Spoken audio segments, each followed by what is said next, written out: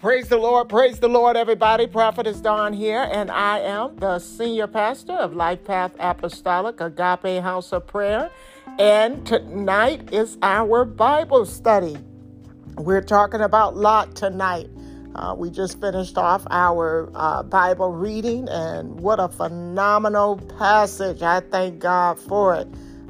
So we're going to go ahead and get started. We got a lot to talk about. Who wants to lead us in prayer tonight? I will. Okay. Thank you, Lord, for gathering us here tonight on our Thursday night prayer, Lord. We just want to give you praise and thank you so much for just allowing our minds to be open to the information that you're pouring into us, Lord. Please open our minds and our hearts to you, Lord. Please allow us to hear these words and feel these words the way that you had them meant, Lord. And please allow us to grasp and understand what we are going through, Lord. Allow us to just soak it all up and continue to feed us with the knowledge that you're giving us. Thank you so much for bringing us together tonight, Lord. We praise and honor you, Lord. And thank you so much for giving us our mom that is going through this Bible study with us. In Jesus' name we pray. Amen, amen. Well, a couple of things I wanted to start with before I go through my notes and what I wanted to cover tonight. Did y'all notice how, number one, I ain't even going to get to Lot yet, but with Abraham, when Ishmael, he was actually 14 when Isaac was born, right? Right. Because it said, I think it said something like, Abraham was 86 when he was born. But that just took it to a different level, because we're going to continue to get through the scriptures. But it's a place in there where Ishmael was making fun of Isaac. And I always considered them to be little boys. Boy, you was a whole grown man messing with a little kid. But anyway, so that stood out to me. And then remember how last week we were talking about how Abraham and Isaac's, both of their entourages or their people on their side, they couldn't get along. Right. Because they had so much wealth and all of that livestock, and it wasn't enough land for both of them to use. And livestock, they have to graze on the land. So they like, okay, well, it ain't enough for all of us. Right. And so they started bickering and fighting over that. So that kind of stood out. And there was something else as we were listening to those scriptures that kind of stood out to me. But this is a fascinating story about how the nephew followed in his uncle's footsteps. And if you think about it, his brother actually died, and so the nephew was taken in by Abraham's father and Abraham, so they both equally raised him. But the thing that kind of got me about that too is just their sense of family. Right. Even though they were idol worshipers and stuff like that, and they didn't really have a clear commitment to God, they still live that godly principle, that we gonna look out for family. But anyway, those were just a couple of things that stood out to me. So let's just do a quick little review, and then we'll get into the study. But so Lot, as we learned, he was the nephew of Abraham, and his name actually means to conceal or to cover. So to conceal or to cover. Man, my brain is not going to let me get past this. It was one little thought. It was something I heard in those scriptures. Lord, just let it come back to me so I won't be so distracted.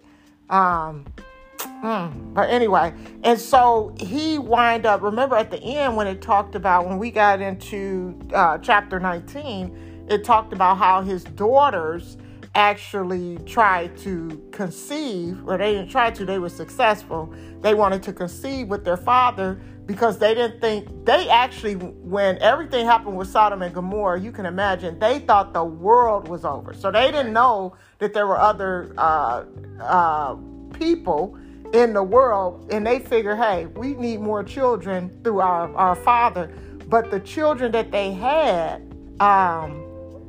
actually were the descendants from their children were the Moabites and the Amorites, and those were the ones who were the enemies of Israel. So we're going to learn about that too. But it's like when you put all of this stuff together. Oh, that was the thought I had when we were listening about Abraham and Sarah, and how they laughed when God told them that Isaac was going to come, and his name means laughter. Right. To me, that kind of hit me in a different way, because I was like, just imagine that as a parent, our actions actually define the identity of our children. Right. And so when you think about it, they did something. Their behavior became the actual name of their kids. And as parents, we have to consider our actions and our ways and our behaviors, because then these kids, they may be walking around named Darius or Derek or, Sierra, Brianna, Mariana, India. But their actions are reflective of what we put in them. So that was just kind of deep for me. I don't know. I got to meditate on that one. When they said his name is Isaac and it means laughter. Right. And the other thing, too, I would admonish you to do is when y'all go back, listen to read the scripture, listen to the scripture, and ask God, what is it that you want me to get out of this, right? All right, so Lot, the other thing, one of the things about his identity was, if you notice, he was somebody who was influenced by his environment. So he was very influenced by the things going around him, and he invested so much into an evil place and space, and so much so to the point that it was difficult for him to uproot and leave when it was time to go. And as long as he stayed with his uncle, if you notice, when he was with his uncle, he stayed out of trouble. Right. But then when he separated from his uncle, we already know, because it talked about those 5. Did y'all catch that? It talked about those 5 kings who went to war. Right. And so they went to war, and guess what? As a result of that war, Lot and his family were captured. And so they were captured as plunder for the war and for the king that won. And guess what happened? His uncle was like, that's my nephew. They went up in there and got him back. They got him. They got all his possessions. He ain't lose nothing. His uncle came up there and regulated. And then guess what he did? Dropped them right off out the door. And Sodom and Gomorrah was like, go, have some fun. Go on about your life. Ain't nobody about to mess with you. Man, I grew up with men like that. They did not play. Okay. Well, I wanted to say about him influenced by his environment. He literally was about to give his daughter to vultures. Right. That's how influenced by his environment he was. He knew and understood the level of evil that they operated in. That's just like me. I'm from Detroit. And so I know if we go in certain neighborhoods in Detroit, which, by the way, I still to this day feel like I can walk in any neighborhood that I'm from and not have a fear. But I ain't going downtown Cincinnati at night. That's just me. But I'm more familiar with Detroit. But in certain areas, I'm going to tell people, hey, you go out here, you don't want to do such and such. So if you come to my house and I'm living in that neighborhood, I'm going to tell you, stay away from that. Right. I always had a problem with the fact that Lot was willing to, man, I can't believe I'm about to get emotional over this, that he was willing to sacrifice his daughter for those men. The Bible portrayed them as men, but that was God. Those were angels. Because remember when God was talking to Abraham, he said, God said, I'm going. I'm about to go. Abram said, no. My nephew over there. Don't go there. And so he stopped him on the path. We get further along in the story, and when the angels were there, I'm not going to say that they were God, but they were a part of God. They were God personified as those angels. And when they were there, Lot said, I'm not willing to have them have you. I will sacrifice my children. And who else did that? We're going to learn that as we get to the next few scriptures. Abraham. So when we think about the identity of God, we think about some of the stories throughout the Bible and how you see this pattern of the things. Now, a lot of people don't extract that out of the story about Lot. They look at it like I used to. Like, man, the niggas, y'all men, go out there and fight. You know, as a matter of fact, y'all angels, y'all probably can beat them. You know, would be my position. And that's how I always looked at it. But I'm telling you, it's something about going through it this time that just hit me like a ton of bricks. Like, man. I was not looking at it that way, but that makes so much sense. He knew it was God. Yeah. It was something in Lot that Lot knew. And this is the other thing, too. And I think this is what made me emotional earlier, because every time I pray, and I pray for our family members, those who are not, that are worshiping idols or outside of the will of God, my thing is, God, if you just expose yourself to them. Because if they know you, they're going to love you. And if they love you, they will obey you. And if they obey you, they're going to walk in your will. And so something like that, Lot, you came from, your granddaddy was an idol worshiper, and all y'all did was that. Then you going to go from one bad situation into this evil place and doing all this evil stuff with these people. But you saw something in them angels, and you said, I would rather sacrifice what God has blessed me with, what is most precious to me, than to have them, take you. So anyway, that was deep for me. But it was something else I was trying to point out about that story, but I think I'll get back to it. I hope I get back to it. But okay, so Lot was the son of, his father's name was Haran. And he was Abraham's brother. And so we know that Lot accompanied Abraham during his journey to the promised land. And he later, because of the issues that they had, he moved to Sodom, to a place where he and his family were surrounded by sin and corruption. They were surrounded by sin and corruption. And we noticed that when he left the city, his wife looked back and she was turned into a pillar of salt. But did y'all notice something during the time when the angels were telling him, look, we done blinded them. They can't see. They out there looking like fools trying to get in here still. You better get up out of here because we about to destroy all of this. Why did he have to pull him out? Right.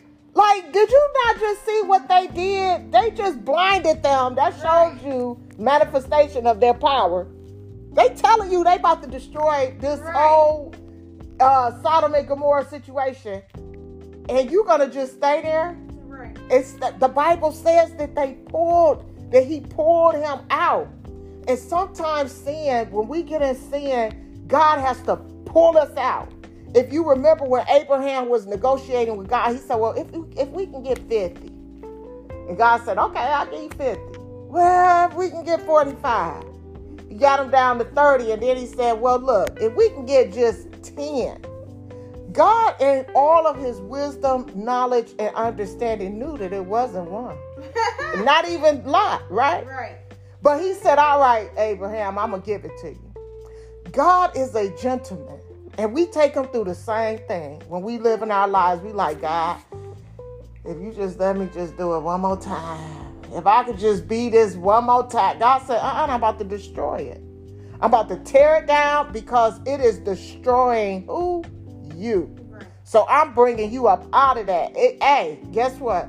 Nah, I ain't coming. I got too much vested here. You not. Let me pour you out. And he still did what he said he was going to do. All right, so some other scriptures that we did not go through that you all should look at is Deuteronomy 2:9 and 2:19, and Psalms 83:8, Luke 17:28 and 29, and Luke 17:32, and 2 Peter 2:7. Because we already did chapters 13, 14, and 19 of Genesis to talk about it. Can you repeat the psalm? Psalm 83, verse 8.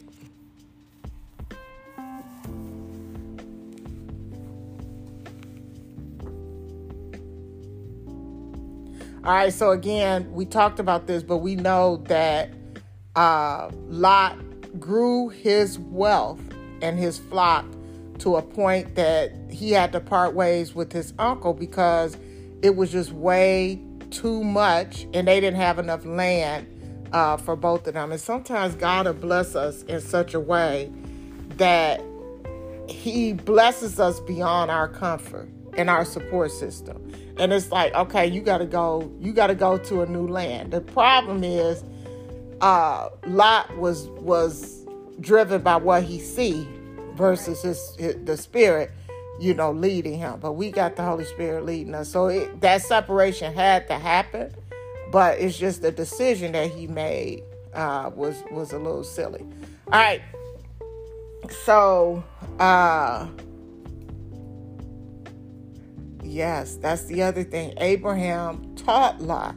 So Abraham taught him a lot about God, and here I am saying a lot about God. And it's funny because I think that played into him being able to identify those angels. All right. So Lot was a livestock owner, and it shows somewhere, I forget the scripture, but the fact that he was waiting at the gate means that he was some kind of official. He had some type of high-ranking role and position. And sometimes we got to think about that too. Now you living in all of Sodom and Gomorrah, and you turn around and can't leave it because you got your position, you got all your possessions and all of this stuff, and you like, oh, I don't want to leave it because all of this means so much to me. And I can't remember, but I'm going to have to go back when I was reading through this and going through my notes. When Jesus was speaking about the end times, he was saying that we're going to be like Sodom and Gomorrah. Everybody living it up, partying, doing what they want to do, turning away from God, and then, that's when the destruction is going to come. And if you think about how it came with them, it was fire and brimstone. So we got to be careful now, global warming. I ain't even going to go there, all right? All right, so he was born in Ur, remember, because he was from he was of the Chaldeans, right? And they were from Ur. So again, his father was Haran, his uncle was Abraham, and they didn't name his wife nor his daughters. So that, I don't want to say that the Bible is, some of these scriptures are, I know it's not sexist, but it just, sometimes it highlights the men. And sometimes it will leave a person unnamed. And that makes me wonder, like, why is it not naming that person but naming others? And it doesn't denote their significance or insignificance, because sometimes it be people that's like the star of the story, But sometimes I think it's just so we could be like, okay, where can I find me in that? Like the wife, where can I find me in how she was so attached? If they tell me run and do not look back, guess what? I'm like, is she turned into a pillar of salt because she looked back? I love my doll houses. I love a lot of this stuff in here. You done showed me, you done blinded them. And you telling me you about to destroy, and you say run and don't look back. I ain't looking back. Cincha. Right. Yes, but yes, she was turned into a pillar of salt. And I really want to understand, and I know someone has probably done a study on this, but what is the significance of the salt. Salt tends to preserve things. Salt, why did God turn her into a pillar of salt other than to just show them, don't turn around. Don't do what your mama did. I'll keep on going. And then the daughters, with them, they were so afraid because of what they experienced. Now, you done left, first of all, your daddy done uprooted you. You done left your homeland. Then you seen the dysfunction in the family. Him and the uncle done got into it. All they boys probably getting into it. And you like, oh man, all this stress and strain. Then finally the trauma of seeing a city destroyed. That's natural disaster. In their minds, it's probably like, oh, they looking at it as a natural disaster. But we heard them angels saying what they was about to do. So we know what's happening. So they thinking that the world is over. So they're acting out of fear and thinking in their minds that what they're doing is right. But it created a bigger mess than, them just waiting on God and trusting God. All right. So,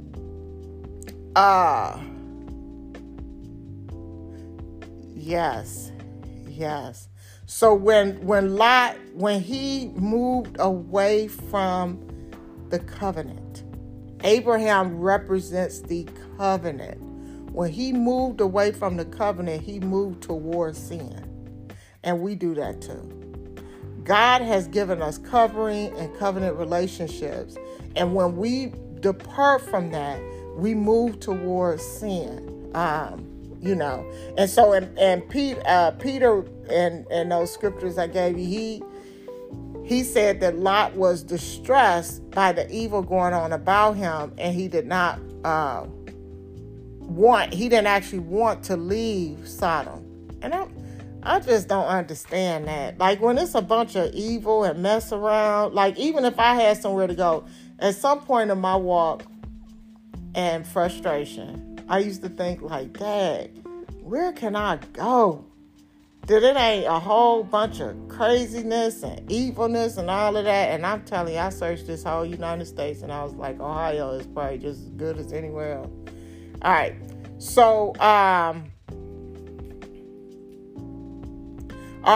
so despite, the other thing is, despite what Lot did and how Lot was living his life, God considered him and his family righteous. And so he considered them righteous and he saved them. Do y'all know where we saw that before? Noah. And I believe that God saw him as righteous, not because of him, but because of his uncle, because he chose him. He was the chosen one. So sometimes just the mere relationship that we have, with our family members will bring us into, the blessings of God. And so on the verge of Sodom's destruction, those two angels, they led Lot and his wife and two daughters away, and they had the nerve to have to pull them out. And you know what, I'm judging them, but sometimes God had to pull me out of sin. Because if you think about it, in this story, Sodom and Gomorrah represents sin, right? Sodom and Gomorrah represents sin. Abraham represents God's covenant. Lot represents us, our actions, our behaviors, Lot and his family. And it's like, as soon as he drew away from that covenant and drew away from that covering of God, then he moved towards sin, and he got so attached to that sin that he was like, I don't want to lose my position, my prestige. Here I am, a city official. I got all this livestock. I got all of this stuff. I'm not, no. I'm not leaving none of this. And did y'all notice that when the angels came and they said, we're going to destroy the city, he said, I want you to go to the hills. And he told him to go to the cave. And Lot was like, well, I don't know what's going to happen in the cave. I don't want to go to the cave. Please don't send me to the cave. Can I go to this small city over there? What did they call it? Zor or something like that. And so, if you listen, when we get further along, where did he wind up? The cave. In the cave. They told you where to go. You told us, oh no, I don't want to go there because I don't know what's going to happen. All right, Lot, at this point in the story, you need a hearing aid or some better listening skills, because you just keep doing stuff that don't even make no sense, and you keep making stuff worse for yourself. But anyway, but back to his wife, when she turned back and looked, you know, to me personally, when I think about it, I feel like she did that because she could not let go. She could not let go of the past. She did not want to let that stuff go. She had too many good memories. She was just overlooking the fact that they was all gay up in there doing stuff with each other. Like, girl, they done came to your house to bring some men out. Your husband is offering up your daughters. I don't want no part of this. Goodbye, good riddance. And I'm different, because I'm the type of person, once I'm done, I'm done. Like, when I left Detroit, I'm like, bye. I had no desire to come back, and especially now that my mama gone, it's like too many bad memories. But anyway, I can't blame her, because it's certain things that I look back on as far as sin and things that God brought me out of, and I have to look back and be like, dang, I wish I could go back to that. God said, nope, you about to turn into a pillar of salt. But somebody, I'm telling y'all, this week, let's try to, because I think it's something significant there. Like, why did he turn her into a pillar of salt? But we gonna figure that out. All right, so Lot's daughters, again, they got scared because they didn't see what we see. We can go back and read the story. We know that Abraham was not too far. And then, girl, why did y'all think everybody was there when your uncle just came and saved y'all? He just came and kicked them kings' butts on y'all behalf, and y'all thinking everybody gone. But anyway, they were in such despair that they raped their daddy. They raped their daddy. Think about it. They put Bill Cosby in jail for what them girls did to their daddy. Y'all gonna get him drunk and then procreate with your father. And back then, that the fact that they were with their father, to us in our modern day time, it's like, ew, what the heck, who, whatever. But it was something more traditional for them, because remember, this was in the beginning, even though it was years, generations. I think they were at this point, 11, 12 generations from Adam and Eve. But it wasn't uncommon that they did stuff like that. But that was just a little weird. Like, y'all, something wrong with y'all. But if you think about it, what we expose our kids to is what becomes common to them, and they didn't have that trigger or that indicator to say, we shouldn't do this, because they probably seen any and everything in Sodom and Gomorrah. They probably was doing all that kind of stuff, and they was like, why don't we try it? Because it's nasty. That's why you shouldn't try it, stupid. I mean, ooh, I said stupid. All right, so let's see. So going back to that, right? So they had their descendants who, what did we say the one daughter's son name was Moab, and the other one was Ben something. What was the other one name?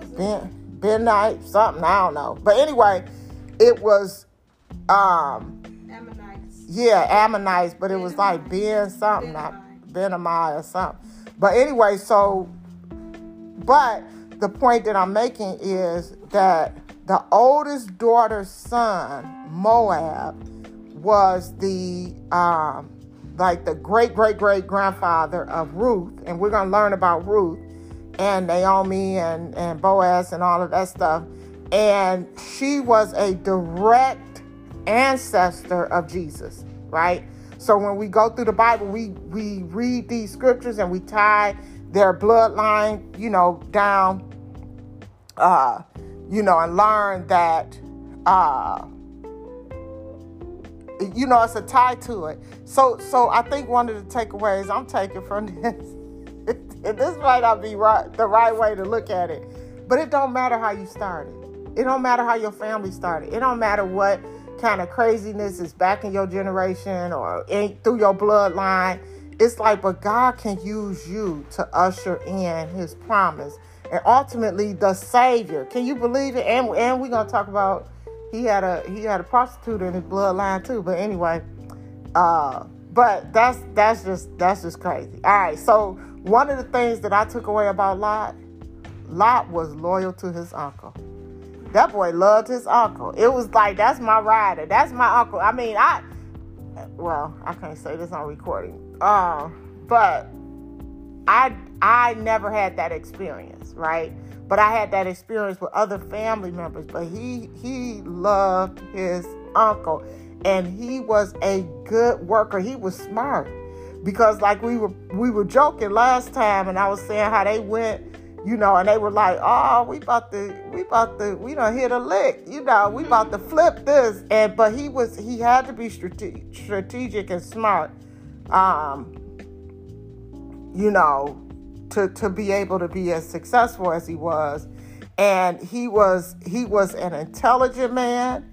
He was a man of great strength, but he had his weaknesses, and that was pretty much his distractions. You so distracted by all of this, and we got to be careful and get these lessons out of when we read the word. Corruption, sin, focusing on the world's way of doing stuff, that takes us away from God's purpose and plan for us. All right, so here are a few things.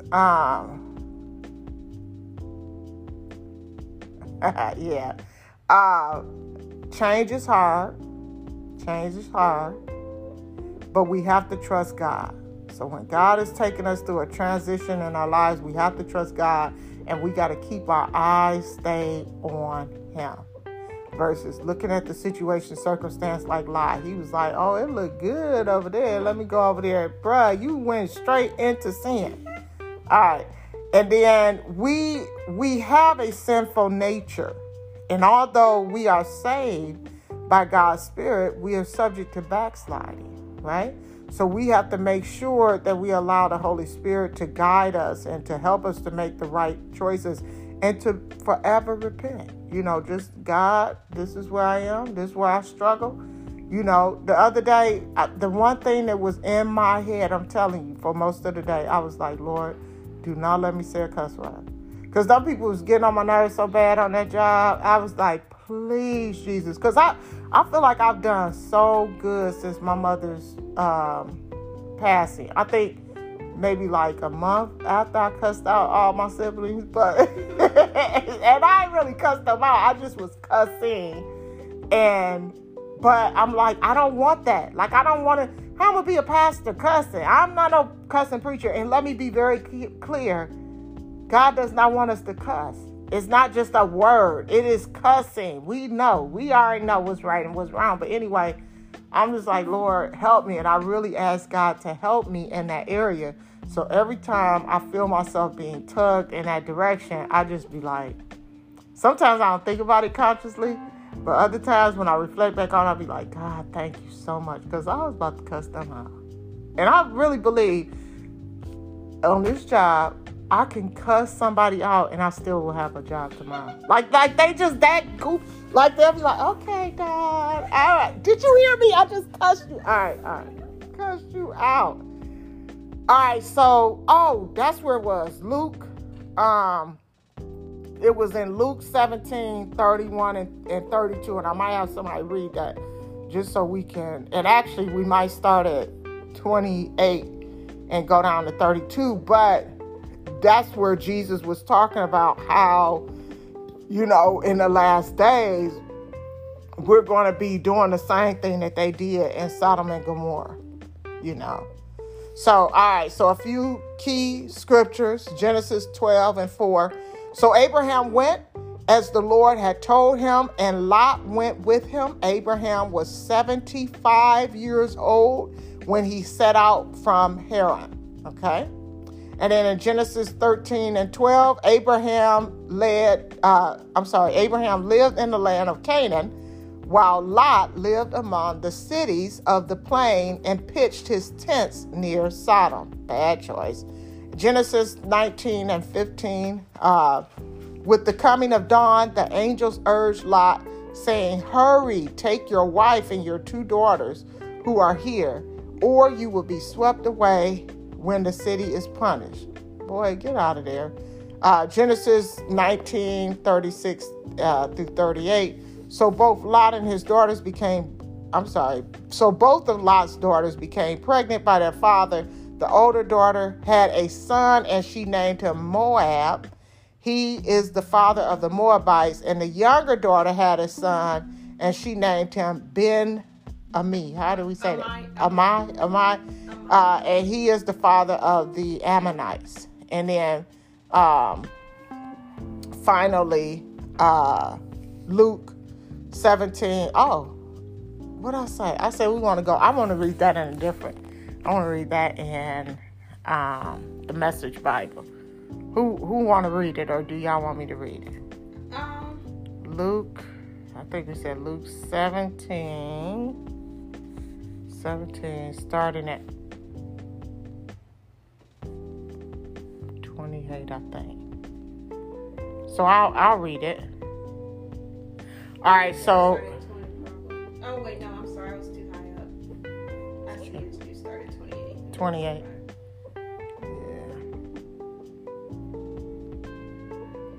Oh, I might. Yeah, you're right. I might want to read. I want to start at 20. Come on in here. Take them shoes off. All right, so actually we are. I think that's good. Let's start at 20 and go all the way down. So it says, Jesus grilled by the Pharisees on the kingdom of God. I'm sorry. Let me get my brain together. Y'all know I done had a long day at work. All right, Jesus grilled by the Pharisees on when the kingdom of God would come, answered, the kingdom of God doesn't come by counting the days on the calendar, nor when someone says, look here, or there it is. And why? Because God's kingdom is already among you. He went on to say to his disciples, the days are coming when you are going to be desperately homesick for just a glimpse of one of the days of the Son of Man, and you won't see a thing. And they'll say to you, look over there and look here.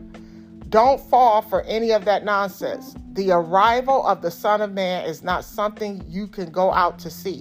He simply comes. Now, that's a lesson for us, right? Because everybody keeps talking about, oh, he coming in 2012. He coming in 1999. He coming in. All right. So, you know how the whole sky lights up from a single flash of lightning.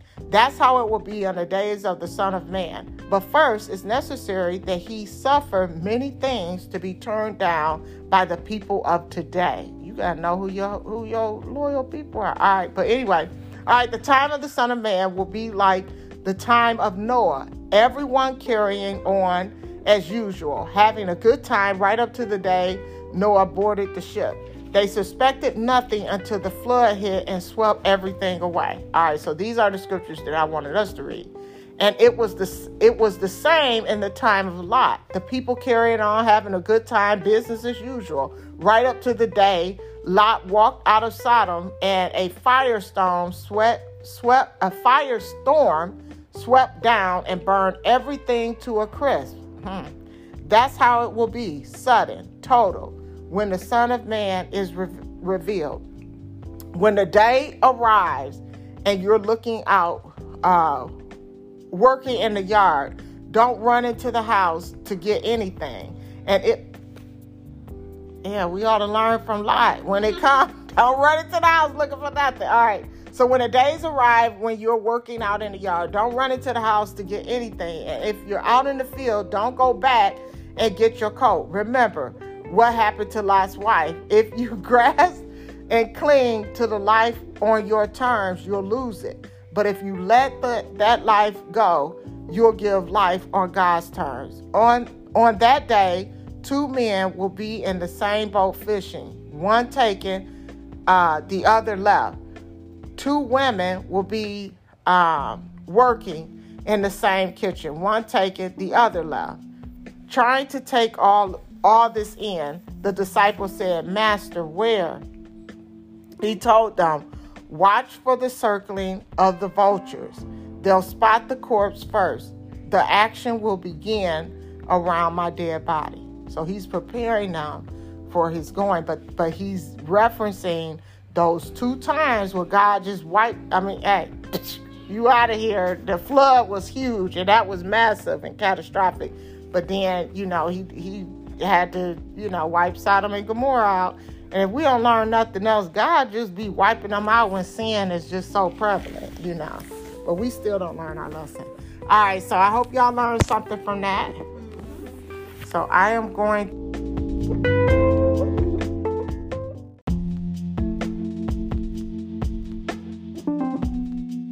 faster. All right, so let's get into the actual study.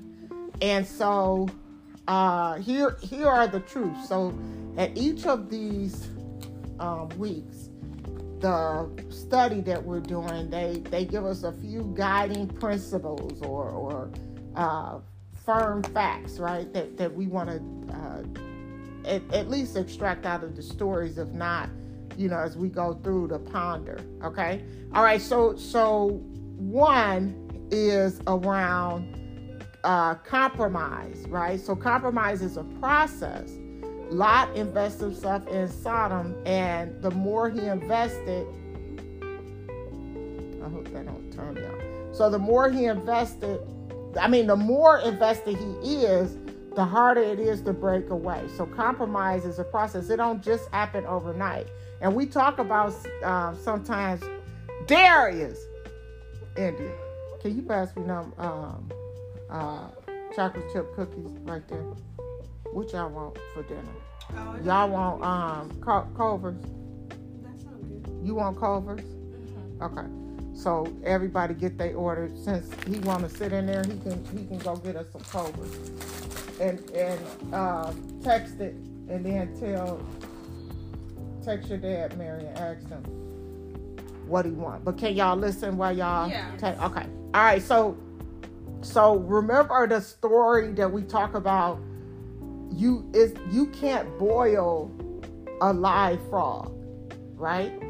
Because you can't boil a live frog if you dump them into boiling water. Because think about it, frogs are quick. You put a frog in hot boiling water, they're gonna jump out of it. But if you take that frog and put them in lukewarm water and you gradually turn up the heat, eventually the heat will get to a point that they become comfortable. And the more you turn it up, the more it's going to feel like it's the temperature that it ought to be. And then it'll be too late. Because by the time they realize, oh my God, I'm boiling, it's going to be too late because your legs are boiled and you ain't going to be able to move unless they fall off. But anyway, that's disgusting. I'm about to eat this. But the point that I'm making is that compromise is a process. It don't just happen. As we continue to subject ourselves to sin, we'll be more inclined to sin. Sometimes I've made decisions in my life where I pursued things that I knew was not God's will for me, because of the financial gain, the material gain, how I could provide for my family. And some of that I'm still living, I'm reaping. Like I'm still reaping from that, some of those things. All right, so the other point that they're making is life does not consist of the abundance of your possessions. Life does not consist of the abundance of your possessions. Lot's wife looked back because her life was completely invested in Sodom.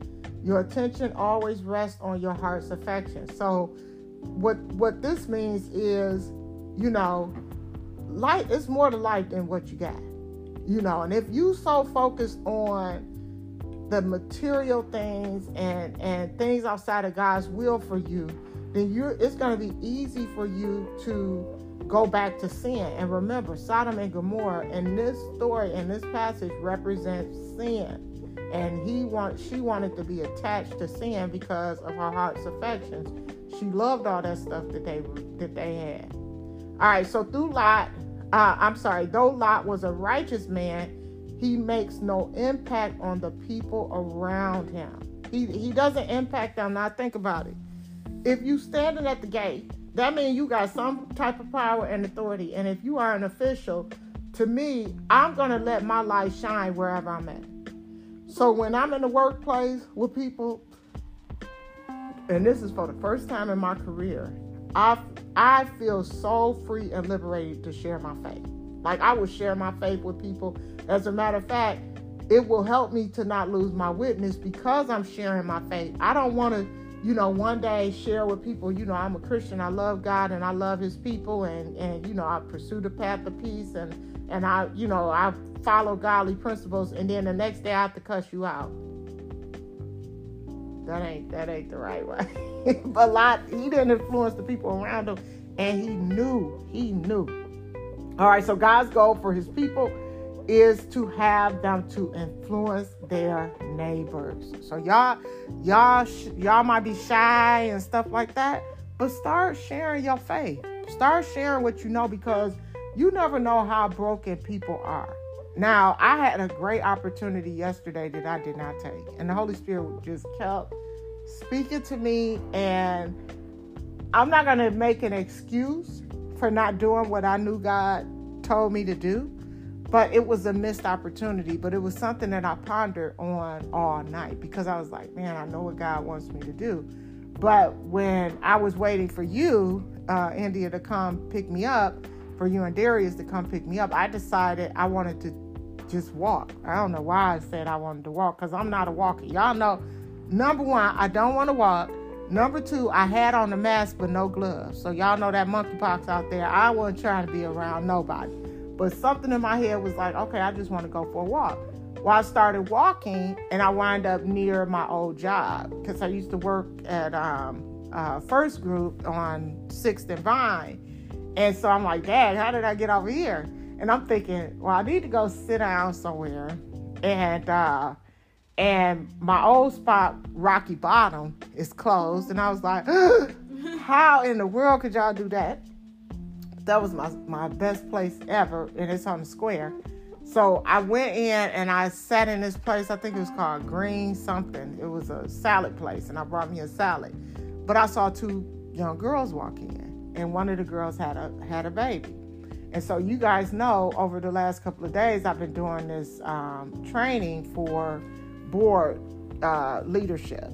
And so a lot of the speakers that have been coming, they are nonprofit leaders, right? So these are multi-million-dollar organizations, right? And they were telling their stories about how they came to be. And a few were talking about their focus is on teen moms, or, one lady, I never heard of this, but she does a diaper bank. Like, all they focus on is getting diapers in the hands of people who can't afford them. And she was like, because the state don't do it, and you go to somebody and be like, my baby don't have food, they're going to have compassion for you. But if you say my baby don't have diapers, they don't understand. And some people will go make a decision. Okay, do I buy my baby diapers, or do I pay my rent? Do I buy my baby diapers, or do I get me some pads, or something like that? But I don't know. It was deep the way she brought it up. So anyway, a lot of the themes were around young mothers. And so the full circle moment for me was that I was a teen mom. And I lived in the YWCA for a period of my life when I was a ward of the state. So I'm getting all nostalgic and sentimental, and just like reinforcing, like, God, you have a purpose for this church, I know, and I just need to get stuff together, and all of this stuff is going through my mind. And here, the opportunity presents itself. And so what I heard the Holy Spirit say when I saw the young ladies was, take care of their meals. So, of course, y'all know me. I use money like toilet tissue. I mean, I'm a good steward over it, but I'm not attached to it. If God say give it, I'm giving it. And so I'm like, okay, well, I'm just waiting for the right opportunity. But then the Holy Spirit said, and witness to them. Extend your faith. Let them know you're a pastor. Help them understand that there's hope. Because I'm telling you, I know I could relate to that young girl, because I could see the baby looked like she was about 3 or 4 years old, and she looked like she was no older than 20. So you had to be a teen mom. So I wanted to extend, but I was like, okay. So half of it was I was kind of distracted. I was kind of wanting to have my alone time before y'all came to get me. and so I'm like, okay, I'll pay for their meal. But the Holy Spirit kept dealing with me about that. And I'm just sitting there like, okay, Dawn, girl, get out your own head. And the girl, before she left, said something to me, and I completely failed the assignment. I didn't witness to them. I paid for their meal for sure. And I wished them well as they left, but I didn't embrace the opportunity, and I'm like, Lord, I'll never do that again, and we have a responsibility like Lot, because to whom much is given, much is required.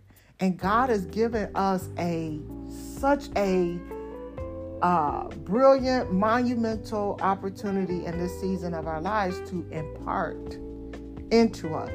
I may stagger through some of the teachings or stagger through some of my own understanding because I'm not a Bible scholar. I mean, I study just like y'all. God speaks to me just like he speaks to y'all. I do have a degree in theology, but a lot of this stuff I'm relearning myself.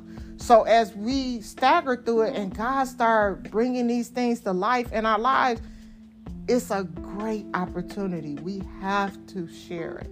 We have to share. So anyway, that was a long story, but anyway. All right. So where was I at in the points that they were trying to make? All right. So he didn't impact the people around him, but he should have.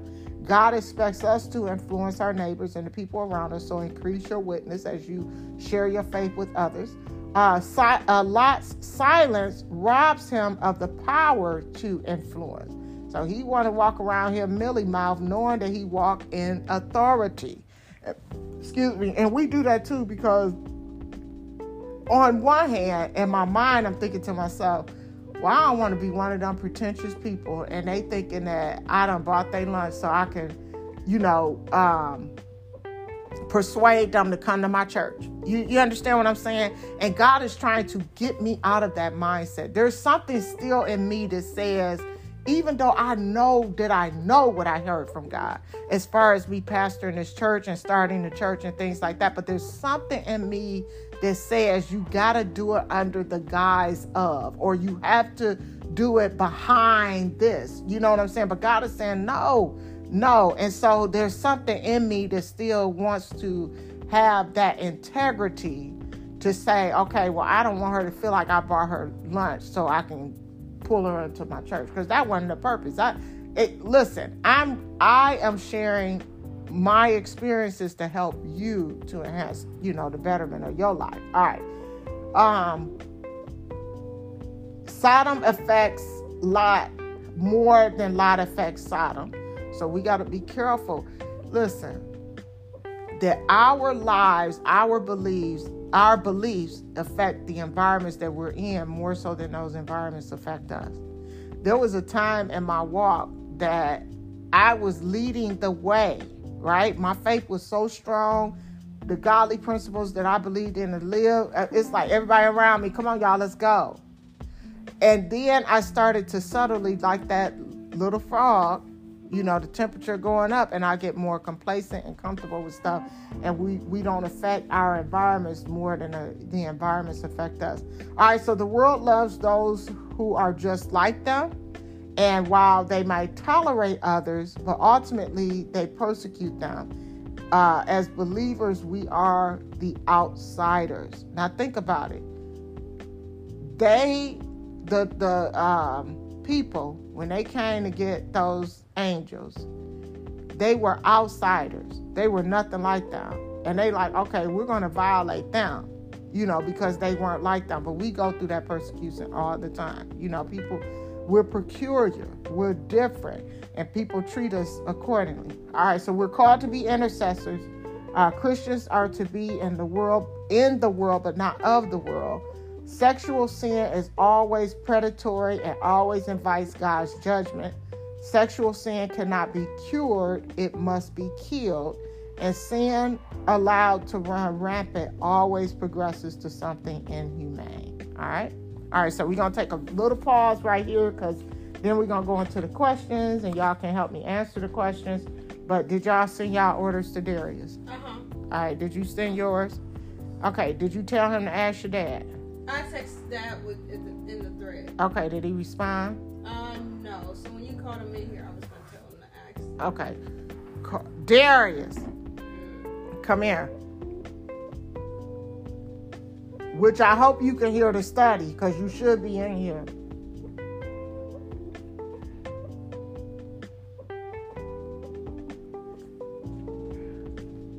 Are you listening? Yeah, you better have that TV on. Go ask your dad if he wants something from Culver's. The girls just sent you their order. I want a fish and shrimp dinner. Then we do fish and shrimp. You got fish, onion rings, and fries. They don't have shrimp. I thought they have shrimp. Or the one that I got didn't have shrimp in it. Okay, I'm getting it. Yes, you are getting it. I'm not gonna remember. I know. Can you text that, man? I'm texting. And then do a side of shrimp. Yes, you're getting it since you came in late for Bible study, and you sitting in the living room like you can really hear us in there. Go ask your dad what he wants. Okay. Darius, who we talking about today? Really?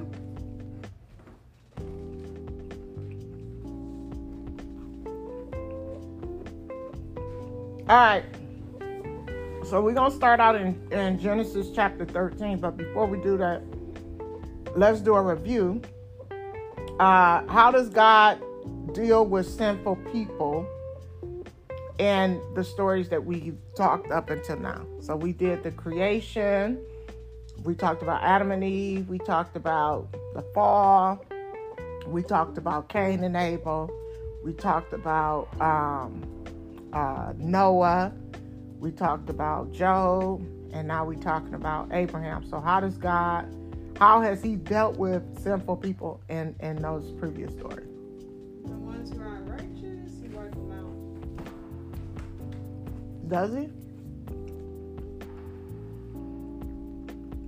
I would say with some sin, like they would have to sacrifice and like repent and things like that. He is a very merciful God. Mm-hmm.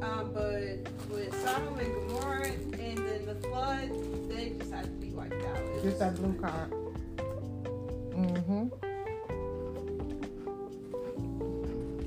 Does God have the right to judge sin? Yes. And why? He has the right to judge sin because he's the creator. So what he says pretty much it goes. Mm-hmm. Mm-hmm. Yeah. We see in God's identity, for us as humans, we try to make stuff black and white. The one thing I cannot stand when people say this about people, they be like, oh, she bipolar, he bipolar. No, I'm bi-tired. I'm bi-tired of your mess. But we reflect the identity of God.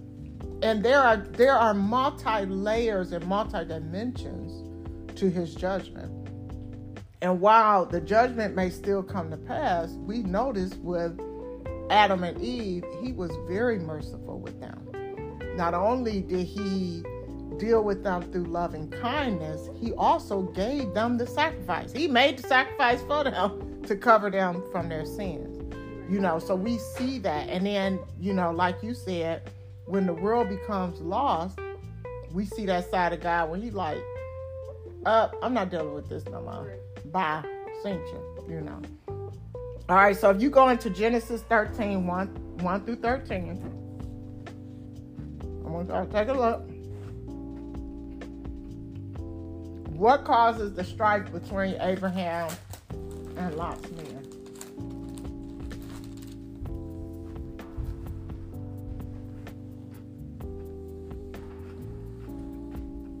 The fact that they had so much riches between each other.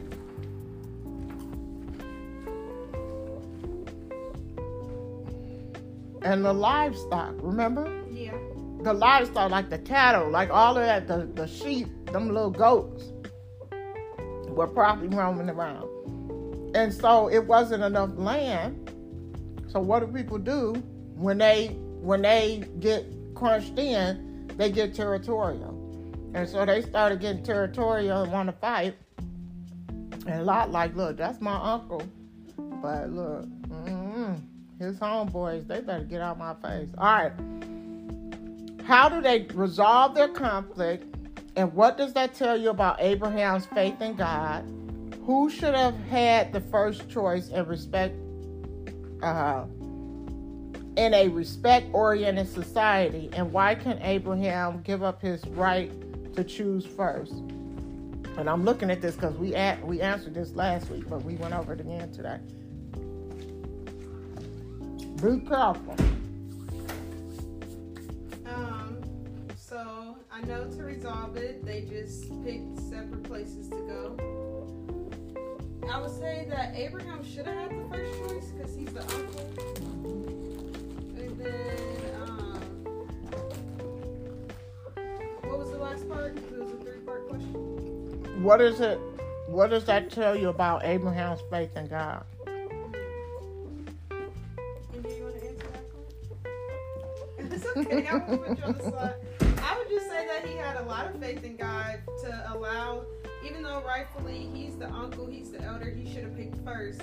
The fact that he let Lot pick first, and we talked about last week how Abram at the time went by faith, not by sight. So I would say he had a lot of faith in God to let him pick first. Sometimes when I'm dealing with situations in my life and my faith is high in God, I just sit back and I'll be like, you get that. Let's just see how it worked out for you. We can go right ahead. Let's see how it worked out for life. Right. Where he ended up. Oh my right. goodness. Like, okay, you go ahead. You have first choice. I'm going to sit back and wait. Because I already know. God done already spoke to me what he about to do. And I have faith in him more than I do in you. So I can relate to him there. But you are right. God already promised him the whole land. Right. Now think about it. Ooh, this another thing that's just hit my mind. Abraham didn't just have faith for that moment. Right. And faith in the fact that, all right, he could choose whatever side he want to go to, because guess what?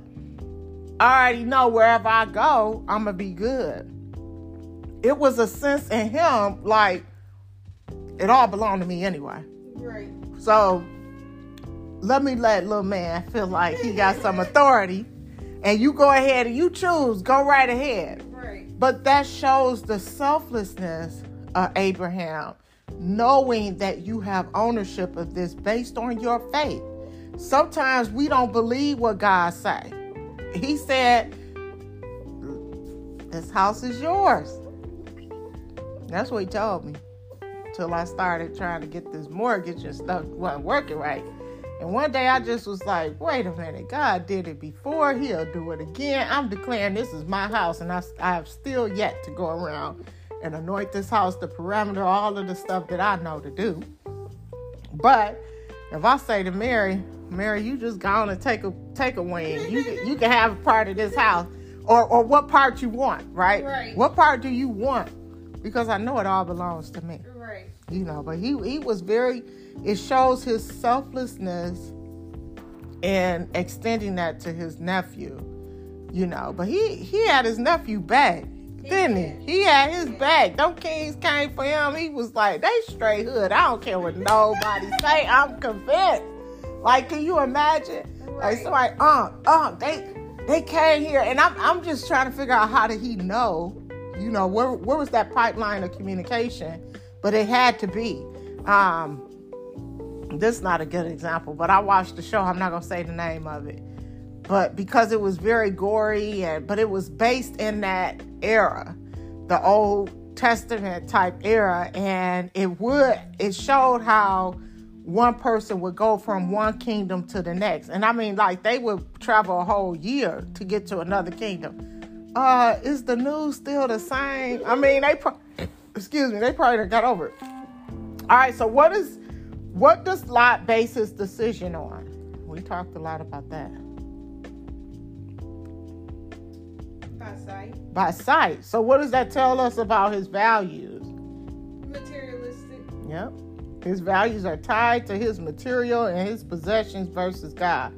And look, we ain't surprised because you came from all them dumb devil worshippers and idol with their idol gods. All right, well, where else do we see someone making a decision based on what they see? Mm-hmm. Yep. I'm trying to think. If we talked about any other examples? Oh, Eve. A lot. Yes. Typically, where sin shows up is because we are focusing on what we see and not based on the faith of God. Remember, if you think about it in the story of Job, the people around him, they were so focused on what they saw, right, and they missed the mark. God even got to the point where he got annoyed with them. He like, look, y'all done put all of this on my name. Right. What that one guy say? Put some respect on my name. Y'all lied on God. And he said, you know what? I'm going to use the very person that y'all were trying to ridicule to pray for y'all and intercede for y'all and bring y'all out. All right. How are the men of Sodom described? And what does this tell you about them and about their future? And I want somebody to go to 13 and 13. Genesis 13, verse 13.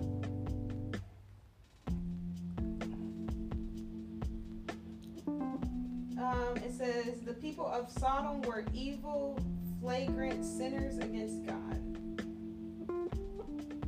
Yep. Evil and sinners. And that reminds me of some place we live, like the U.S. of A. You got all of these people, this is a side note, talking about they Christians and they really nationalists. You don't have a Christian bone in your body because you're not following Christ. You're following this nation and the principles of this nation. And that's why I think I was sharing with you about that book I read about Christianity being the conduit to slavery. And that's why we were able to be deceived that way during that time into believing that our faith was driven by Christianity, and it was actually being driven at that time by demonic influence. They were not Christians. They were not godly people, and they were not using the Bible to promote their agendas. They were using their own words to promote their agenda. And if folk actually got in the Bible, they would have known for themselves that they were lying. Now, half of that stuff they said, where? Show me in the Bible where it said that. It don't say it. You're lying. All right, Genesis 14.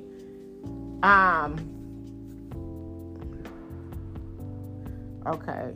And 1 through... Okay, so in Genesis 14, 1 through 11, it talks about the 5 nations rising up to fight 5 other nations, which included Sodom, Gomorrah, and 3 other city-states. So the other 5 nations beat Sodom, Gomorrah, and all their allies, and they took all of their people captive. So Sodom and Gomorrah, which we say it all the time, but I always looked at it as one place. But that was a coming together of 2 cities. And it came together after they had, been fighting and warring against each other. But the point I'm trying to make is you have different kings, different kingdoms, and different cultures, different ways of life. And it becomes a hodgepodge of all of that. And if you think about it, if the prevailing kingdom was evil, sick, and demonic, then of course they're going to influence those that they took captive in that new state of what they created. Man, I'm glad I read that. Wow, I'm telling you, it's always something new. All right, so what happens to the kings and the kingdom of Gomorrah, and what happens to the goods and their people? We already said it, but that they were taken captive and defeated. Yep. And they took all of their goods and dispersed it amongst each other. All right, so what happened to Lot at this time? Where does he live now? And what happens to him now that I'm about to tell the answer in the next sentence. All right, so what happens to Lot and what happens to him now that he lives in Sodom? It says they captured Lot, Abram's nephew, who was living in Sodom at the time, taking everything he owned with them. So it's a trip. Them 5 kings and them 5 cities, they ain't had nothing to do with Lot. But because where he was in proximity, they were like, okay, we about to take you and everything you own. And his uncle was like, y'all ain't about to take my nephew. And he gave him all his possessions back, beat them up, and put him right back where he started with all his possessions. All right. Oh. I need to read these questions before I start rambling. Because the next one is, how does Abram bring Lot back? And how does God bless Abram so far? When Abram heard that his nephews had been taken by prisoners, he lined up his servants, all of them born in his household, and chased the captors all the way to Dan. He was like, bust up. They recovered everything along with Lot. They recovered all his possessions, including the women and the people. This is good. I think you might have to read a little bit further to get there. If you're on Genesis 14, look around 10 through 24. I don't know exactly where. But, all right, so here's the next question. Who comes to meet Abram, and who else is there, and what do we learn about, that's going to tell you, Melchizedek, and does the king of Sodom see all of this? So read, this. It ain't going to take you too long. Read Genesis 14, 10 through 24. Only 14 scriptures. Wow, I read that. Can you read the question again? Yes. Who comes to meet Abram? Who else is there? What do we learn about Melchizedek? And does the king of Sodom see all of this?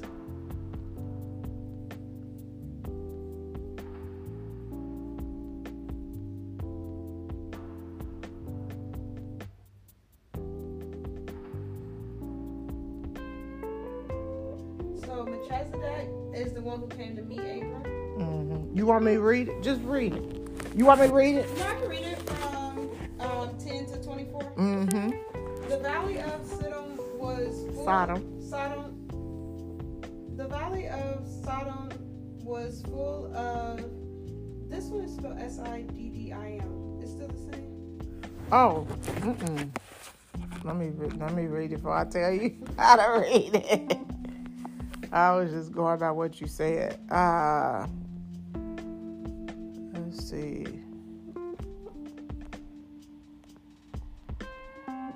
Genesis. What'd I say? 14? Yep, 10.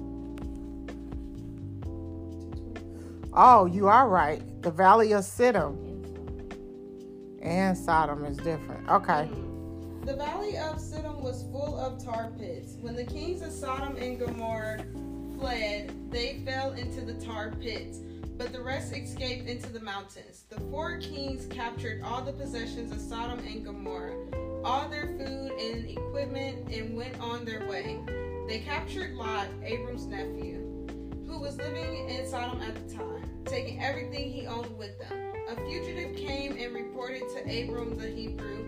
Abram was living at the oaks of Mamre the Amorite, brother of Eshcol and Aner. They were allies of Abram. When Abram heard that his nephew had been taken prisoner, he lined up his servants, all of them born in his household. There were 318 of them, and chased after the captors all the way to Dan. Abram and his men split into small groups and attacked by night. They chased them as far as Huba, just north of Damascus. They recovered all the plunder along with nephew Lot and his possessions, including the women and the people. After Abram returned from defeating Kedorlaomer and his allied kings, the king of Sodom came out to greet him in the valley of Sharai, the king's valley. Melchizedek, king of Salem, brought out bread and wine. He was the priest of the high God and blessed him. Blessed be Abraham by the high God, creator of heaven and earth, and blessed to the high God who handed your enemies over to you. Abram gave him a tenth of all of the recovered plunder. The king of Sodom said to Abram, "Give me back the people, but keep all the plunder to yourself." But Abram told the king of Sodom, "I swear to God, the high God, creator of heaven and earth, this solemn oath that I'll take nothing from you, not as much as a thread or a shoestring. I'm going to have you go around saying I'm not going to have you go around saying I made Abram rich. Nothing for me other than what the men ate and the share of the men who went with me. Honor, Axel, and Mamre there to get their share of the plunder." Man, that is so powerful. But that answered the question I had earlier about how did Abraham find out. And what did they say? Right. What did they call him? They said he was a fugitive. Came and reported to Abram. So he was a fugitive. He probably was of one of them kingdoms that got overtaken. Right. And he probably was running, and was like, "Hey, Abraham, by the way, they got your nephew, bro. You better go handle that." He was like, "I'm going to handle that." All right, so the question was, who comes to meet Abram? So that would be the king of Sodom and Yeah, and then we know all of the names of who all was with them. And what do we learn about Melchizedek?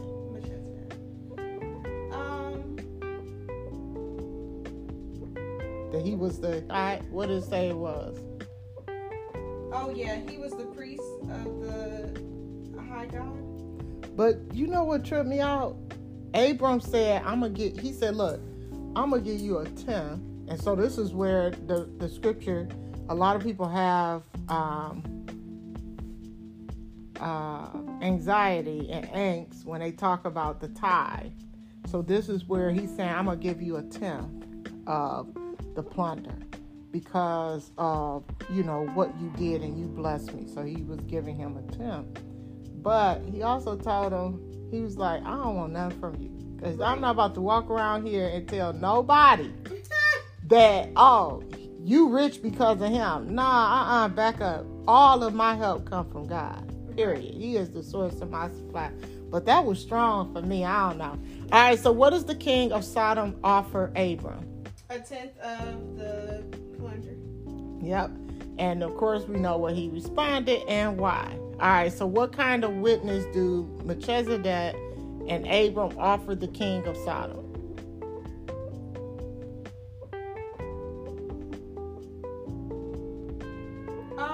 When you say what kind of witness, do you mean like how they're talking about God and things like that? Yep. Oh yeah, they're offering him like the true God. Yep. The God of their faith. They're showing him, even though he didn't take heed. But they're showing him. And so we already know what happened a lot, right? He got dropped back off at the corner. Bro, go back in there and handle your family. All right, so now this is around Genesis 18, 16 through 32. We won't read it, but y'all can reference it. Describe God's relationship with Abraham. Oh, they were close. Mm-hmm. God spoke directly to Abraham. Abraham was very faithful to God. So I was close. Yeah. All right, and I'm trying to get to 18. 16.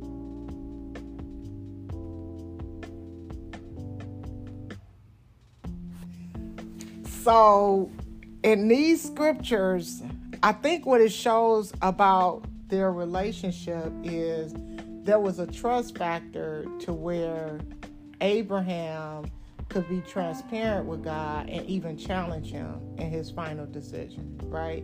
It's like, but hold on, God, you know, I trust you, but we about to question some stuff here. All right, so where else do you see God sharing his plans with man? Because before he did what he said he was going to do, he shared it with Abraham, who he chose. Who else did he do that for? Noah. And Adam and Eve. Yeah. You know, he did. All right, so what does this tell you about God? That he has your best interest in mind, and he wants you to be prepared. That, and any major move of God, he's going to share it with his chosen. He's going to share it with the men and women of God. All right, so in 20 and 21, all right, why has God come to deal with Sodom and Gomorrah, and what do you think it means that God has heard the outcry against these cities? It be telling the answer in the question. I know. But, okay, so I'll just read it. God continued, the cries of the victims in Sodom and Gomorrah are deafening. The sin of those cities is immense. I'm going down to see for myself, see if what they're doing is as bad as it sounds. Then I'll know. So basically, God dealt with them because they must be doing some really evil things if the cries of their victim is deafening to God. Like, they must be really out here tripping. And then what was the second part of the question?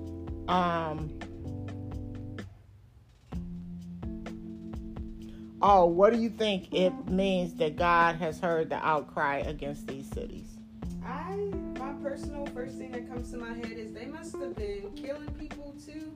Because when Cain first killed Abel, it said that like every death they cry out from his the earth. Blood cried from the ground. I'm telling you that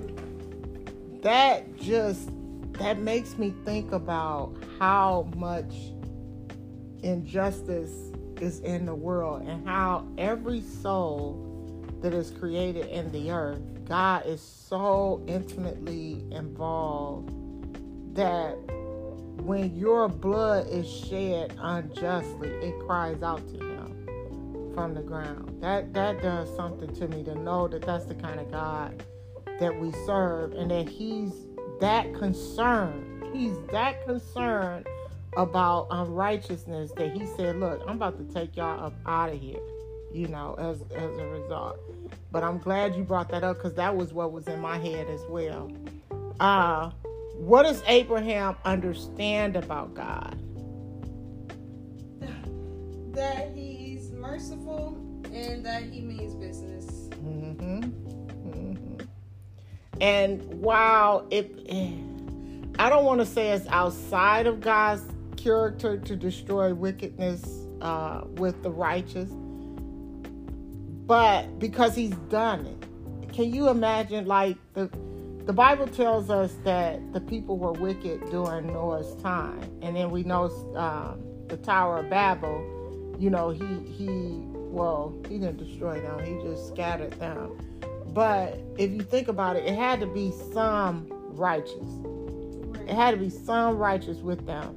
And if you think about Sodom and Gomorrah, where Abraham was saying, well, if you can find just 5, you know, 1, you know, if you can find just 1, we're led to believe that there was not 1, but the conclusion wasn't there. There's nothing definitive to say that there wasn't 1, except that was an evil place.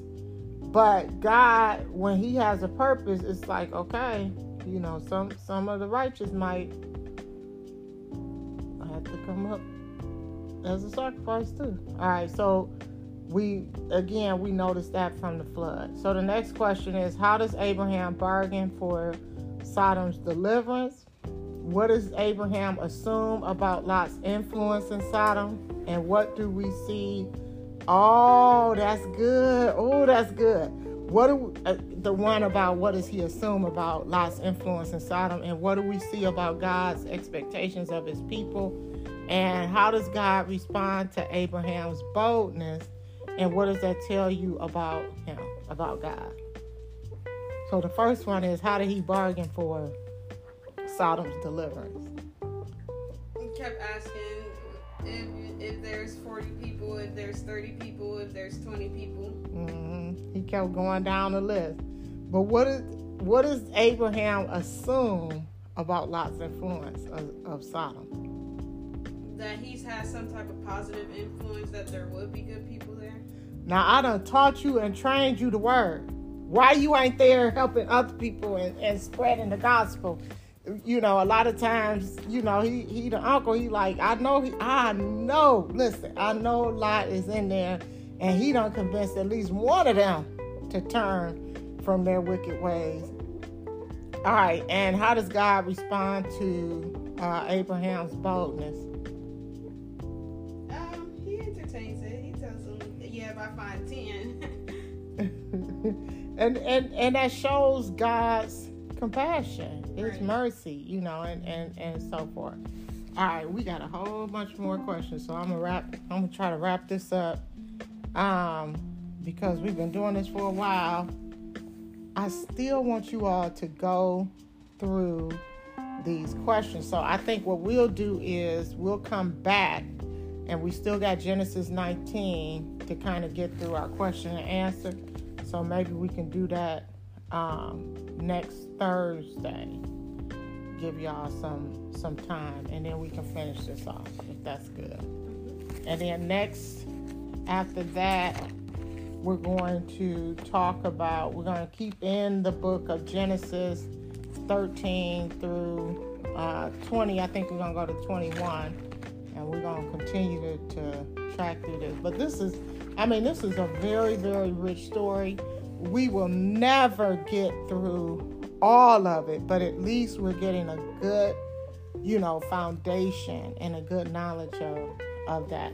Now, I'm going to stop here, but I want to open it up to you guys to share if there's anything that you learned or anything God is speaking to you through this story. I feel like I learned a lot. This story I wasn't super familiar with, and I hear about Sodom and Gomorrah, and I'm sure the Bible digs more into it because I hear a lot about it. But what stood out to me the most was how his wife looked back and she was turned into a pillar of salt. And another thing that was significant about just that is that Lot is the same bloodline as Abram. Abram's daughters are the same bloodline. Lot's daughters are the same bloodline as Lot and Abram. His wife wasn't. So through Abram's righteousness, Lot and his daughters were saved. But it didn't save his wife because she wanted to look back. Yeah, wow. That really stuck out to me when I thought about that, because I'm like, none of them wanted to leave. They all were dragged out, but only him and his daughters were saved. They have that same bloodline as Abram. So by Abram's righteousness, his blood, and that's how significant blood is to God. I'm learning that too about the Bible. Blood is very significant through the blood of Jesus and the blood of sacrifice and things like that, and the bloodline. So even his own wife could not be saved. And I like to wonder and believe, if that was someone of his bloodline who looked back, would they still have been saved? And did she not she shouldn't have looked back. They already had to drag her out of there, but that really stood out to me, that part of it. Wow, and that's a great way of thinking about it, because the heritage that was expended to Lot was a direct result of his lineage and attachment to Abraham, and not just his material heritage, but his spiritual heritage. And I like how you pointed out that the wife was not of that same bloodline. and that she was the wife. So maybe she was more inclined to, maybe she came from one of those areas that they were like really, really into the idol worship, but who knows? But that's good, girl. Yeah, that was good. Yeah. How about you, Andia? You be so shy. But it's okay, because the thing about this is, at the end of the day, we all at the same level of understanding. And it's like God is teaching all of us at the same time. And when you feel more comfortable, I want you to, like I told you earlier, I want you to know that you're welcome. You know, I ain't gonna press you yet. When y'all sign on paper. No, I'm just playing. I'm just saying. You know, because God is going to expose and reveal things to you. So always, like, even if you just say what's in your head, you know, until you feel more comfortable, you know, sharing. But that's the Holy Spirit, right? Because God has an anointing on both of y'all. And he's giving you the ability to unearth mysteries. He exposes his mysteries to you guys. So as we continue in this study, as you feel comfortable, then start sharing. But yeah, I'm telling you, it's so many nuggets that I'm taking away from that. But the main thing is just the symbolism of everything that was there when you take the main characters, Abraham, Lot, you know, his family, Sodom and Gomorrah, the angels. You know, I look at the picture a little bit different now, where I see Abraham representing the covenant with God, Sodom and Gomorrah representing sin, the angels representing God personified, right, in that area and in that time, and then the daughters and Lot representing the lack of faith, you know, because they were walking by sight and not by faith, and so their faith was lacking. So, but this was good. This was really, really good. This was really good. Yeah. And I got to figure out how to pace us. I don't know if this worked good for y'all, but I like the ideal of us listening to the scriptures beforehand. And then I like the ideal of going through these questions. Because like I said, I do my reading before, you know, and I take some notes and I try to jot stuff down based on, you know, what I've studied. But I'm not a theologian, you know, so I'm studying just like y'all, and I like going through these questions. Like, it's really, really good. It's so helpful. Yeah. All right, so I'm going to end us out in prayer. Heavenly Father, we thank and praise you for another opportunity to come together and to learn together and be imparted into. Father, we thank you for the foundation that you're giving us and what we're gaining, what we're discerning, what we're garnering from your instruction. We thank you for allowing your Holy Spirit to just guide us and to teach us in the season of our lives. Father, let your word become alive to us as we continue to go through this journey together. And Father, for those that you have ordained to be a part of this journey with us, just stir up the gift in them. I have my own ideals. I, of course, want to see my children more active, Lord God, but only if it's your will.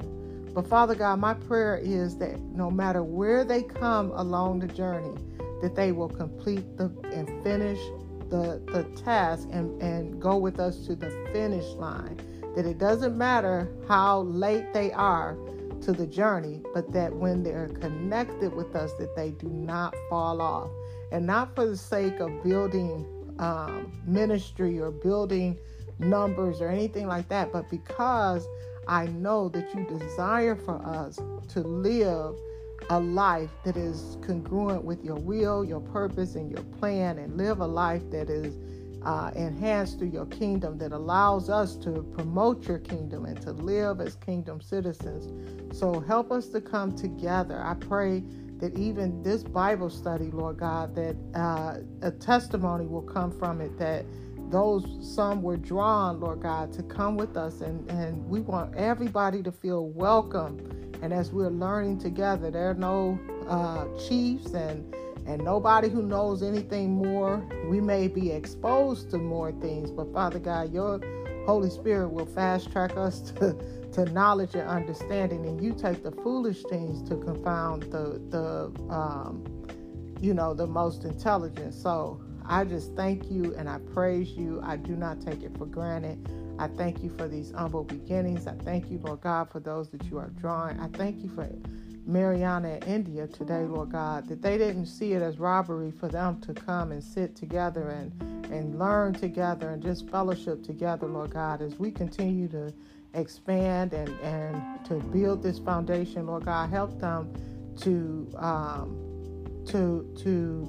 experience you in a way, Lord God, that they've never experienced you before. Help them to allow your word to become alive in their lives, and help them, Lord God, to enlarge their territory and begin to witness and share their faith and feel bold in sharing with others, Lord God. We thank you. We bless you. In Jesus' name we pray. Thank God and amen. All right, ladies. We done did it.